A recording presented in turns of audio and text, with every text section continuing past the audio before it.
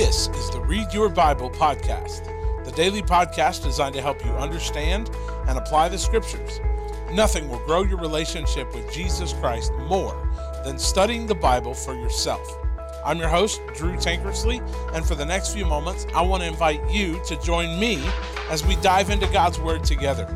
We'll ask God to help us see what He wants us to see so that we can be who He wants us to be. How important is it to read God's Word? Now, forget that a preacher is asking you that for a moment. Perhaps a better question to ask is, how important is it for you to read God's Word for yourself? Every day on this podcast, I make the statement, nothing will grow your relationship with Jesus Christ more than studying the Bible for yourself. It's why we do this reading plan and this podcast, because God's Word isn't just important for your Christian walk, it is critical. Psalm 19 gives us a multitude of reasons why that is, and on today's podcast, we'll dive into a few of those together. Pay attention to verses 7 through 11 of Psalm 19 today. They read, "The instruction of the Lord is perfect, renewing one's life. The testimony of the Lord is trustworthy, making the inexperienced wise. The precepts of the Lord are right, making the heart glad. The command of the Lord is radiant, making the eyes light up. The fear of the Lord is pure, enduring forever. The ordinances of the Lord are reliable and altogether righteous. They are more desirable than gold, than an abundance of pure gold, and sweeter than honey dripping from a honeycomb. In addition, your servant is warned by them, and in keeping them there is an abundant reward."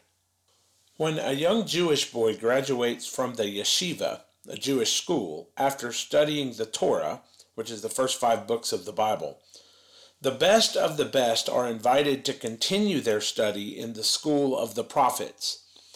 When they do this, as a ritual, they are given the sweetness of honey for the first time, inaugurating their further study of God's Word, a word that is dripping with sweetness. David's glorious psalm of praise begins with the God's revelation of himself in the heavens. In Psalm 19, he likens the sun to taking a victory lap of an athlete around the atmosphere. All of this glory and witness silently testifies of the glory and majesty of its maker, and yet so often we forget to even behold them. I can remember as a college student throwing newspapers in the middle of the night, and as I did that, never realizing how beautiful the stars above me were, until one evening I was listening to Psalm 19, and I happened to look up as I was throwing the papers, and I heard the words, for the first time really, about the stars silently testifying of the glory of God. And though they speak no words, they communicate volumes to a heart that is ready to receive them. In Psalm 19, David then turns the balance of this psalm on the glories of the Word of God. The revelation of God in His Word here is absolutely breathtaking. Look at how David breaks down how valuable God's Word is to him. In verse 7, he uses the word renewal. He says the Word renews him. Because God's Word is perfect, it is the true north for the believer.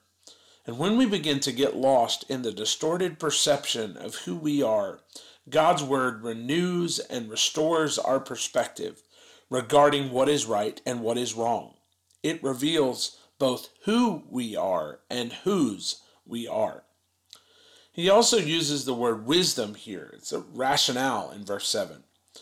Since you can trust the testimony of the Lord to be correct, you can take it to the bank that it is trustworthy. Therefore, you'll gain wisdom. Wisdom is knowledge that is rightly applied to one's life.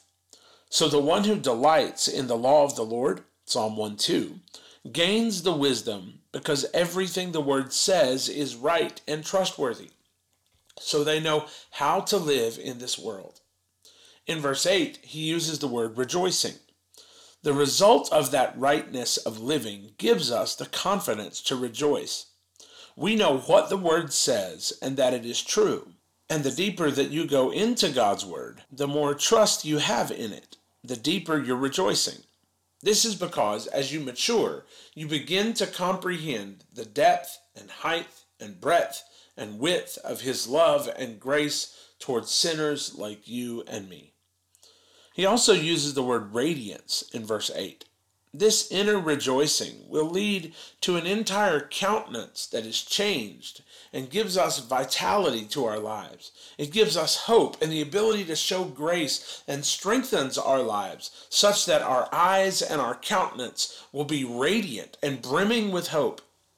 In verse 9, he uses the word reliability, or the word reliable. The word is reliable. We can trust that when God makes a promise, He will keep it.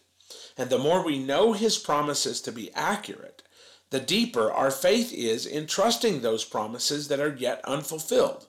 Consequently, we don't fret, we don't worry, we trust, because we know that God will never break a promise. The believer's life is one of believing and of trusting a reliable word. In verse 9, he uses the word righteous. The word shows us what is right. It is an undeniable fact that the Word of God teaches us what is right and what is wrong. It reveals what promotes what is good. So often we wonder about what the right thing to do is in our life. We're often perplexed about our next step, but God's Word reveals the right path for us. It is a lamp to our feet that shows us what is next if we will but dig into it. Conversely, verse 11 says that we're warned against what is wrong.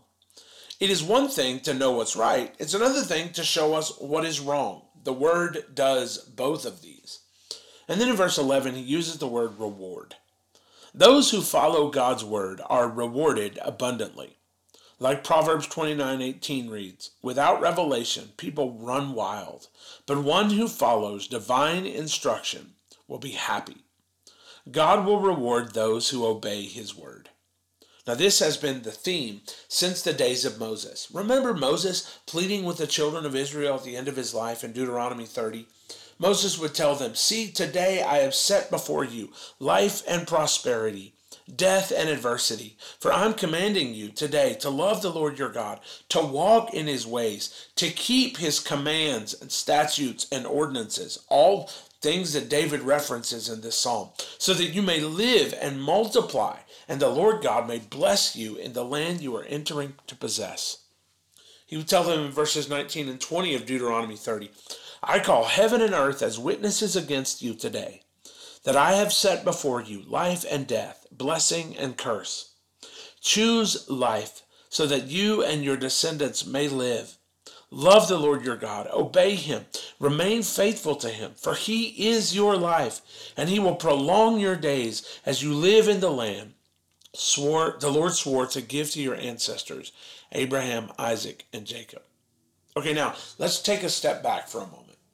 If I told you with confidence that you would be renewed, be rational with wisdom, rejoicing, radiant if you read this book, that it could be relied upon entirely, wouldn't you run, not walk, to open it and dig into its pages?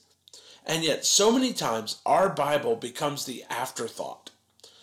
They are left lying unused while we experience the exact opposite of what the Word offers us. Instead of being renewed, we're decaying. Our spiritual life is in decay. Our life in general is in decline. Instead of rationale, we struggle ignorantly, never perceiving or understanding what is happening to us or why. Instead of rejoicing, we complain constantly. Instead of a radiant countenance, our countenance is one of fault-finding and despondency. We live with no hope, and the world sees it on us. Instead of trusting a reliable word, we worry and fret about everything that's going to happen.